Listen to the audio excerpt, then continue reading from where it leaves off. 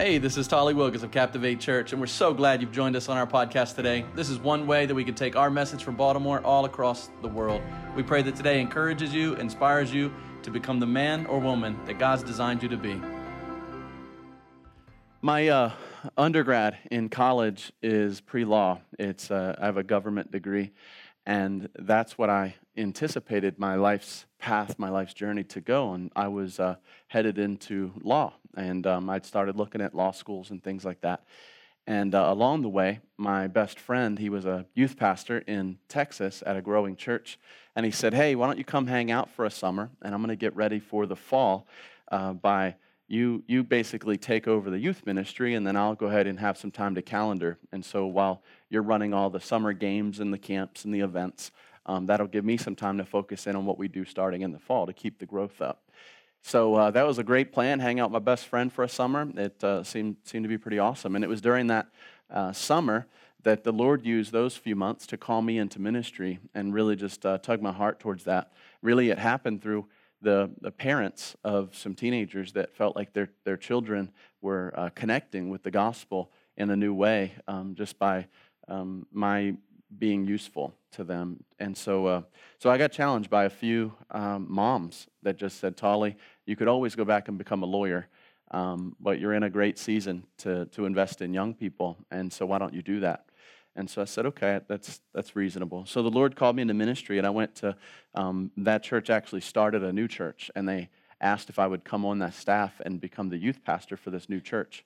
And so that's what I did.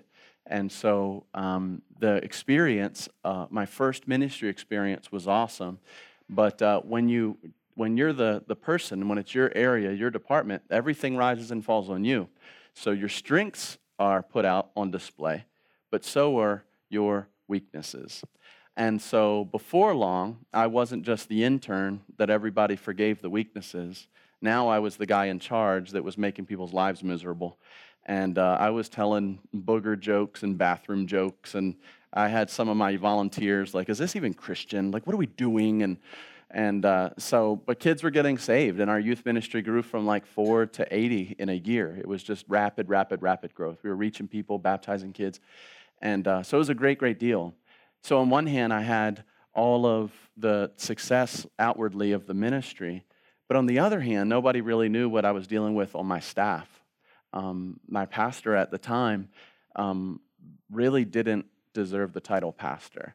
And I know how hard that is to say, and so I wouldn't say it unless I felt it to be true. But by the end of that term, it got to where I started asking my best friend, who by that time was hired to come on that growing church staff as an executive. I said, "What do you do when you can't trust your boss as your pastor? What do you do when you can't go to your boss because you don't believe he's a good pastor?" And so as we prayed through that the next few weeks, I ultimately felt it was incumbent on me to just slide out of that role, that the pastor role was that important to me. I was in a small church in East Baltimore, 20, 30 people, and I still honored that role, that position. I still believe that it's my responsibility to honor my pastor, Pastor Hudson at the time. And so I had that ingrained in me. You still honor the role. Well, sure enough, I got married. Christy and I were married, and we moved to Virginia Beach. And when we moved to Virginia Beach, a couple of months later, it came out that my pastor had been having an affair the entire time I was in his ministry. And then I recalled back to all our staff meetings. And our staff meetings were the pastor would give you a 75-point bullet list of what you needed to be doing to every staff member. And it was a 3-hour grilling session. Let me see last week's list. What did you do? You didn't do it fast enough. You didn't do it strong enough. You weren't equipped.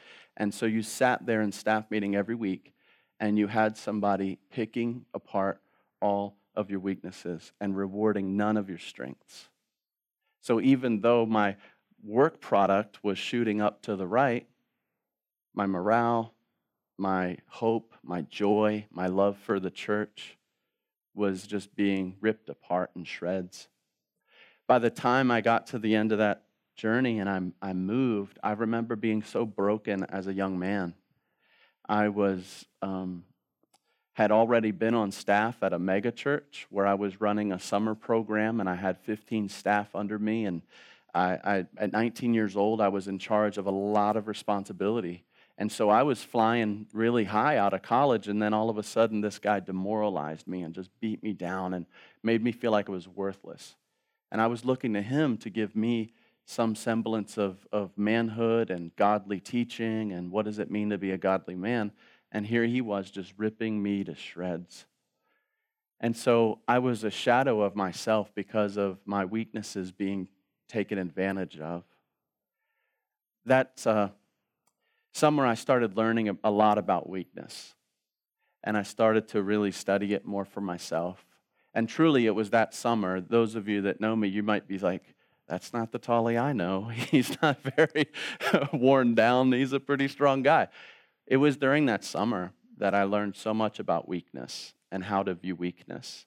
And so today, I hope sincerely that today can be like a fireside chat, and I can impart on you, my prayer is, a few lessons that I learned about weakness from the Scriptures that allowed me to step into my calling and be the man that God called me to be. And so I pray that it's useful for you. But here's the thing about weakness. When we do not leverage our weaknesses, it will distort or defeat us. When we don't leverage our weakness, it will distort us or it will defeat us. What does it mean to distort? To distort, it means weakness causes us to deny the truth. We deny that we have it. Have you ever met somebody that just acts like they have no weaknesses? Every time you check them and you're like, hey, what about this? They're like, oh, I got a reason. And they're never able to just say, I'm sorry, I failed you there. I messed up. I'm broken. I didn't live up to my goal. I didn't meet my own standards, let alone yours. But do you ever meet somebody that has no ability to admit that they have a weakness? How many? Don't point at them. Exactly, right? Like we know what that feels like. And what is it? What does it feel like? It feels like, you know what? They're distorting the truth about themselves. They're not owning the truth. They're distorted. They're living in a distorted reality. They believe that they're coming off a certain way, or they believe they're this healthy and this successful and this good at their job, but they're not. They're living in a distorted reality. So it distorts us when we don't leverage our weaknesses. But worse than that, a lot of people I bump into, it defeats us. Weakness causes us to be depressed by the truth. So some people distort the truth and they say, how I'm going to deal with weakness is I'm going to distort it. I'm going to twist the truth and I'm going to make it look pretty, and I've always got a solution to why I did something wrong or why it came up short or why I failed you as a friend. I'll distort it and I won't really ever admit to being weak. Or I will be depressed by it. The only way I can deal with weakness is to own it. And man, I am really, really bad. I'm such a horrible friend. I'm terrible at my job. Nobody loves me. And before long, you have those two types of people. The people that distort weakness and say, I don't have any. Or the people that can't leverage their weakness, so they say, oh, I must be the worst person on earth. How many of you know somebody that lets their weaknesses depress them? You know, you can think of a friend, maybe yourself. You can think of someone that you say, you know, the weaknesses are letting them beat themselves down. And for those people, you look and you go, no, it's not true. Rise up. You have so much more that's good about you. So the distorted ones, we say, hey, come down to earth. Come down to earth. You're not up there. You got weaknesses just like the rest of us. And then the other side, we say, hey, come on up. Let me lift you up. You're not as bad as you think you are. What is it about? It's about weakness. But I believe that by the end of the day, you're going to see God wants you to leverage your weaknesses. Leverage your weakness, and you're going to find a much, much stronger life.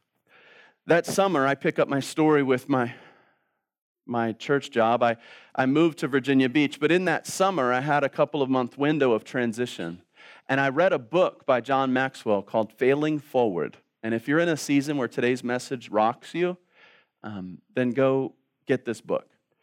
And it's called Failing Forward, and it's a kind of a leadership book, but the principles are totally true. When you fail, you can fall backwards because of your failure, or your failures can cause you to fail forward. You're going to move. You're not going to stay stagnant. So your choice is when you fail, when weakness shows up, when everybody sees it put on display, you can either fail backwards or you can fail forwards.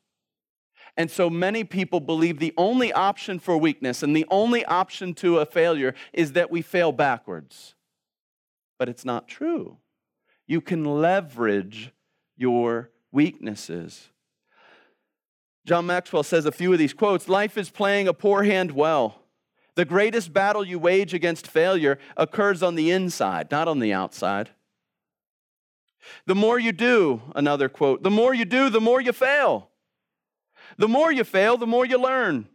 The more you learn, the better you get. Failing forward, using your weaknesses. So towards the end of the book, he says, fail early, fail often, but always fail forward. Leveraging your weaknesses. So what did I do in my second role? I got to the new place and I wrote down, instead of pretending that my weaknesses didn't exist, I actually wrote down and I said, I'm not going to get depressed about it. I'm only 22. Like I think I can handle a new church job. And so I jumped in. I think I was actually 21, but I jumped down and I wrote a list of all my weaknesses. And then when I was designing my new ministry, I sat down and I said, okay, how do I handle this? And so I need some admin people. I need some teammates that'll do this and that. And so I started to set things up. And sure enough, my next ministry was so much more fulfilling. So much so that within like 2 years, I was asked to start a church when I was 25 years old. And I went from feeling like a complete failure and a loser to having a church be built around me at 25 years old simply because of failing forward. Today, I hope that you'll see the leverage through these scriptures. So I'm going to give you 4 today, ways to leverage your weakness. Are you ready? Say, yeah. Here we go. We leverage our weakness to find our strength in Christ. We leverage our weakness to find our strength in Christ. Many times, our strength is not found in Christ. Many times, our strength is found in self. And so when you find that you have weaknesses, those are not the weaknesses of your God who goes before you. Those are not the weaknesses of the one who made you, the one who sustains you, the one that put breath in your lungs. God doesn't make junk, but He made you. So the weakness is not God's weakness. The weakness is in the flesh, I have a limitation. And the reason that we get depressed and discouraged and beat down is somehow we've been told by society or friends or peers or mentors or parents, we've been told that, you know what, you're not allowed to be weak. You're not allowed to have failure. You're not allowed to have anything where you're not perfect. Because if you're not perfect, then you didn't put your all in it. You didn't study enough. You didn't work hard enough. And you didn't do it enough. And so the scripture shines a light in the complete opposite corner of the room and says, no. You're not perfect, Tally. But the God who made you is perfect in you. And so you have to ask, Tally, where are you getting your strength? Because you're going to find yourself at some time or another, if you're operating in the flesh, you're going to find the end to the flesh. And when you find the end of the flesh, you've got to decide, am I going to distort it? Am I going to be depressed over it? Or am I going to leverage this moment where I don't have strength as a reminder that I am to rely on the one who gives strength? So you leverage your weaknesses so that God brings you strength. I'm going to give you a few verses, write them down or find them on the Bible app. 2 Corinthians 12:10, for the sake of Christ then, I am content with weaknesses, insults, hardships, persecution, and calamity. For when I am weak, then I am what? Strong. He says, look, I've learned to become content in my weakness. I'm going to leverage it to get a new strength, a strength that's outside of myself, a strength that is above me, a strength that will never fail and will never be let down, a strength that can handle anything coming at it. And so if I find that I'm at the end of my rope, I know that God is the beginning to my hope. I know that in that moment, I can turn around and say, Lord, I thank you that I found my weakness. I thank you that I'm at the end of my rope. Because it's a reminder that the rope's not mine anyway. And I need strength in you. I need my strength in you. So I'm going to leverage this moment. My flesh and my heart may fail, the scripture says, but God, everybody say, but God. But God is the strength of my heart and my portion forever. My flesh and my heart may fail, but God is the strength of my heart forever. Psalm 73, he gives power to the faint. And that was Psalm 70. Isaiah 40:29, he gives power to the faint. And to him who has no might, he what? Increases what? Strength. To the one who has no might, to the one that realizes they're weak, to the one that's at the end of the rope, to the one that doesn't have hope for tomorrow, to the one that's not sure that they can make it, to the one that believes they're not the best at what they do, to the one that finally says, I can't do it any longer, to the one that finally says, I'm not as big as I think I am. Strength is waiting for you, but you have to leverage that moment. You have to leverage the fact that your weakness is on display. And you say, Lord, you're the beginning of my strength. Thank you for reminding me that I can't go through this life alone. And thank you for reminding me that you will be my supply. This is how you avoid just distorting reality or becoming overwhelmed and depressed by it. You say, Lord, at the end of me is the beginning of you. 2 Corinthians 12:9, but he said to me, my grace is sufficient for you. My power is made perfect in weakness. Therefore, this was God talking to Paul after a vision that he had, and he was trying to understand it all and where it made sense. And he just says, oh, Lord, I don't even know. I've got this thorn in my side, and can you take it all away? My world's upside down. And God said, you know what? You keep coming back and you keep asking me to make you better and keep making you strong, but I want you to understand something. You're my child. And it's you crying out to me, this is what I want. This is what I want. I want you to see that it's in your weakness that I'm made strong. It's not that God, listen, in your weakness I'm made strong. It's not that God is made any stronger. Do we understand that? Say yes. God's not made stronger. It's that my awareness of God becomes higher and loftier. It's only in weakness that I can turn around and acknowledge that, you know what, Lord, you are bigger. You are better. If I can do everything on my own and like clockwork, I can just tick out the job and I can get the portfolio up and I can earn a new salary. I can live in a nicer house. And if I can do all of that in the flesh and then a weakness comes and I say, oh, there's no weakness. I'm going to keep living. Or I say, oh, man, there's a weakness. I'm terrible. The Lord offers a third alternative. He says, no. In your weakness, I'm made strong. Your daddy in heaven says, hey, don't you see? I'm here for you. I love you. Hold a daddy's hand when we walk through traffic. Hold on to daddy's hand when we're taking a hike through the woods. Hold on to daddy's hand. I'm the strong one here. And it's when you and I don't see weakness in our own lives. It's when we ignore it, when we run away from it. It's when we don't see weakness in our own lives that we're not holding daddy's hand. Do you ever see a child that doesn't understand their surroundings? Dart across the street. Run out into the woods without any previous knowledge of what's in there. Climbing fences at the zoo.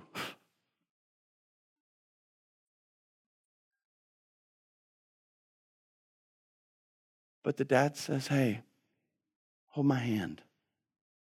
I'll be strong for you. I'll make up the difference between what you lack and what you need. And so the first thing that God can give us in the middle of our weakness, if you'll leverage your weakness, the first thing you can get is strength in Jesus Christ. Second thing, we leverage our weakness to find our rest in Christ. Not only our strength in Christ, to say, Christ, in my weakness, would you please make me strong? Would you show yourself strong? Not only that, but Lord, in my weakness, can you help me to find my rest? Matthew 11:28, come to me, all who labor and are heavy laden, and I will give you what? Rest. I will give you what? Rest. Some of us are spinning our wheels 6 days, 7 days a week. We're laboring. We're putting up with bad work environments, and we're under stress all the time, and we're always cranky, and we're staying up late nights, early mornings, and our anxiety is going through the roof. And all we ever cry out for, at least we say it out loud, is I just want rest. But the reason that we're usually going at these warp speeds, and the reason that we're ignoring people in favor of profit, the reason that we don't have great relationships, the reason that we do that is that we don't want rest. We want more success.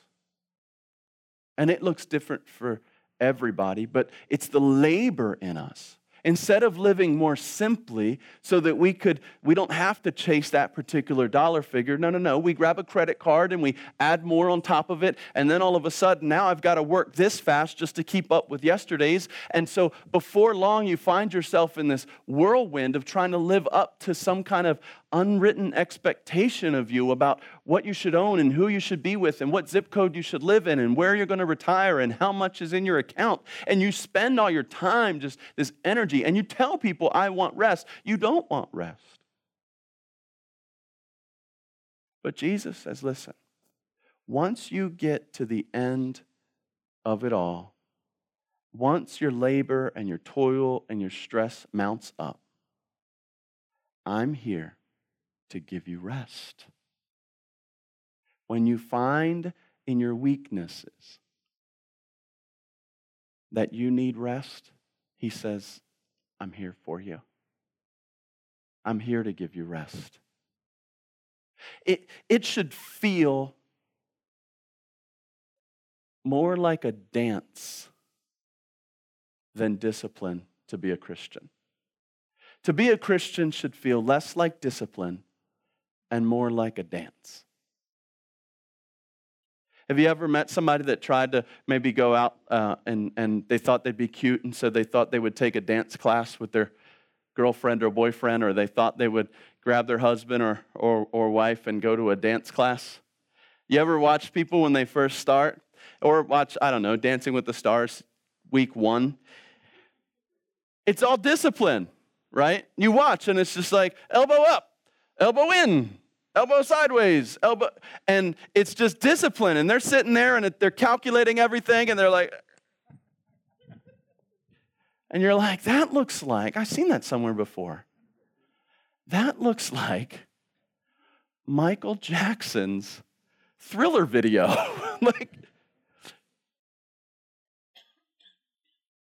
But a dance, it's in and it's out, and it's effortless, and it's smooth. What it's supposed to be like to be a Christian is a casual dance with your life. But most of us, we don't know how to rest. And so in our best days, we make it all about the discipline. And God says, hey, when you're tired of being tired, let me be your rest. Let me be your rest. Casting all your anxieties on him, the scripture says, because why?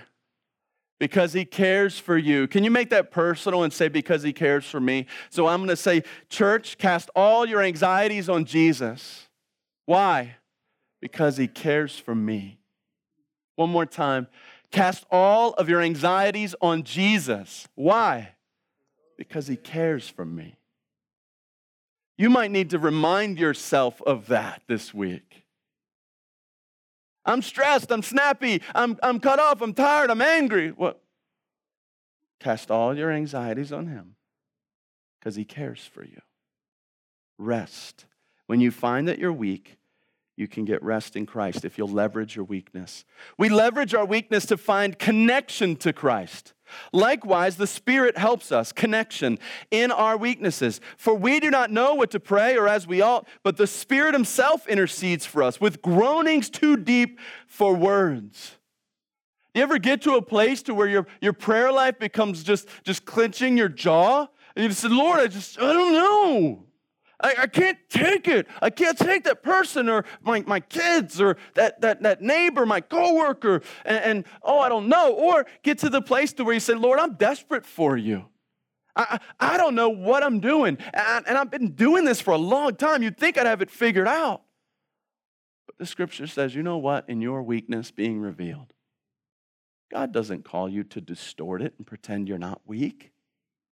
God doesn't call you to go into depression and realize, just see there, look how weak you are. No.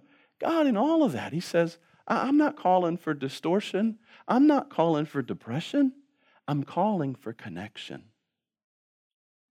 I'm calling for you to finally realize in your weaknesses, oh man, the Spirit of God can show up and cry out for you. Some of your greatest prayers may be prayed with your tears.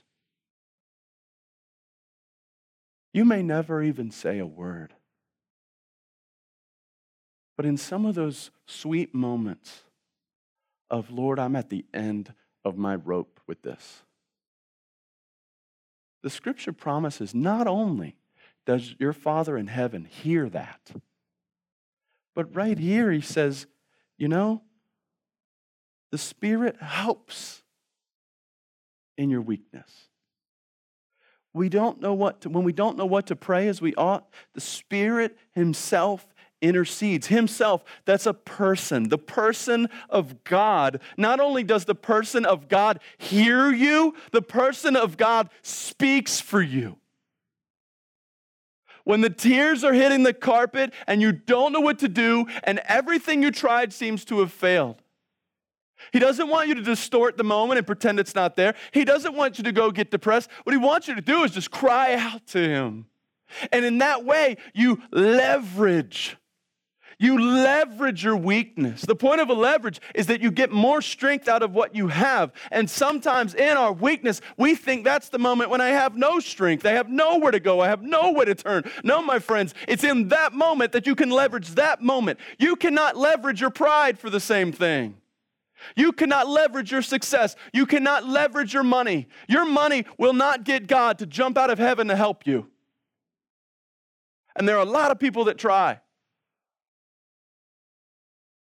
Your weakness gets God to say, not only will I hear you, not only do I see you, but I want that connection. I will speak for you. It's in your weakness. This is why when people are weak and then they leave the church, I'm like, this is the worst thing you could do. It's the worst thing you can do is to run from the church. In this moment, this is the time that we help pay the bills for you. Because you show up and you come and you listen and you write things down and you go to a small group and then all of a sudden you have this moment either where you feel distant from God or maybe there's an abuse or an affair or something goes wrong in your life, a sickness, and then all of a sudden you get angry with God and you leave and I'm like, no! Everything else was training for this day. This is the time when you lean in. This is the time when the Spirit of God, he's been listening to you the whole time, but it's in your weakness that he says, I'll speak for you.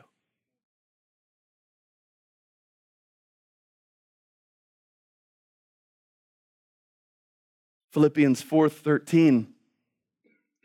It's one of the most abused passages of the Bible. But look what it says. I can do what? All things through him who what? Strengthens me. through. Through. Not because of. Not that he dumped stuff. He didn't just give me the secret sauce. No. Before I recognized my weakness, I was living through me.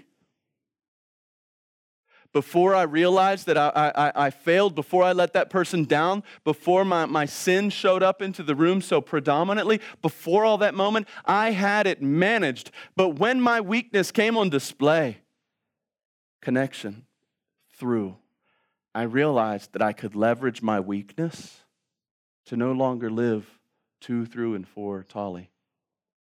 But in my weakness, I can do all things, what? Through Christ, who strengthens me. That's connection. That's connection.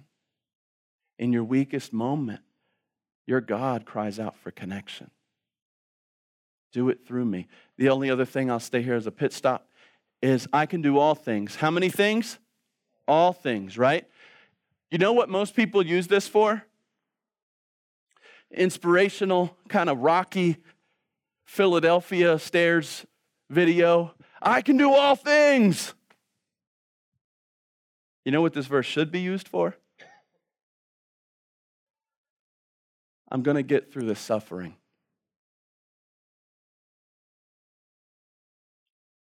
I'm going to get through this loss of life. I'm going to get through this season of loneliness. I'm going to get through this clinical depression. I'm gonna get through this illness. I'm gonna get through this surgery.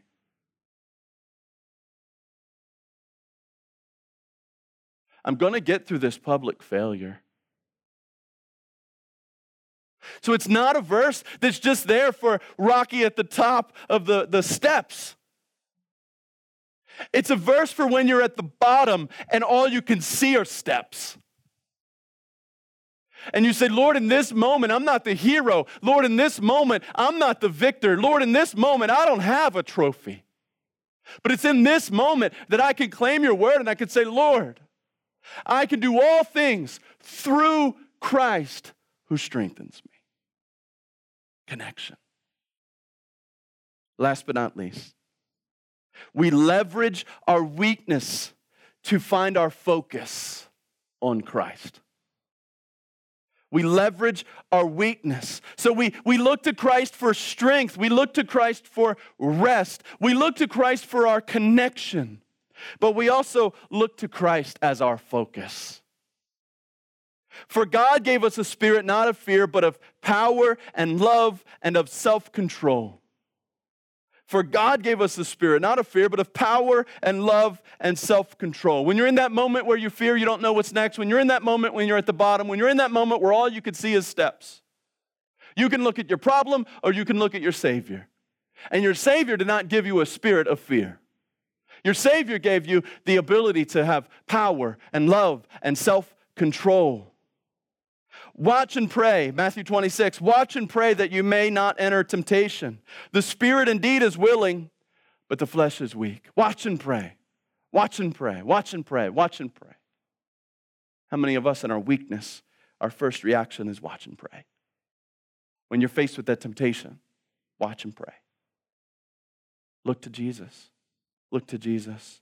Hebrews 4:15, for we do not have a high priest who is unable to sympathize with our weakness, but one who in every respect has been tempted as we are, yet without sin. We don't serve a cosmic killjoy. We don't serve a God who spun the earth and walked away.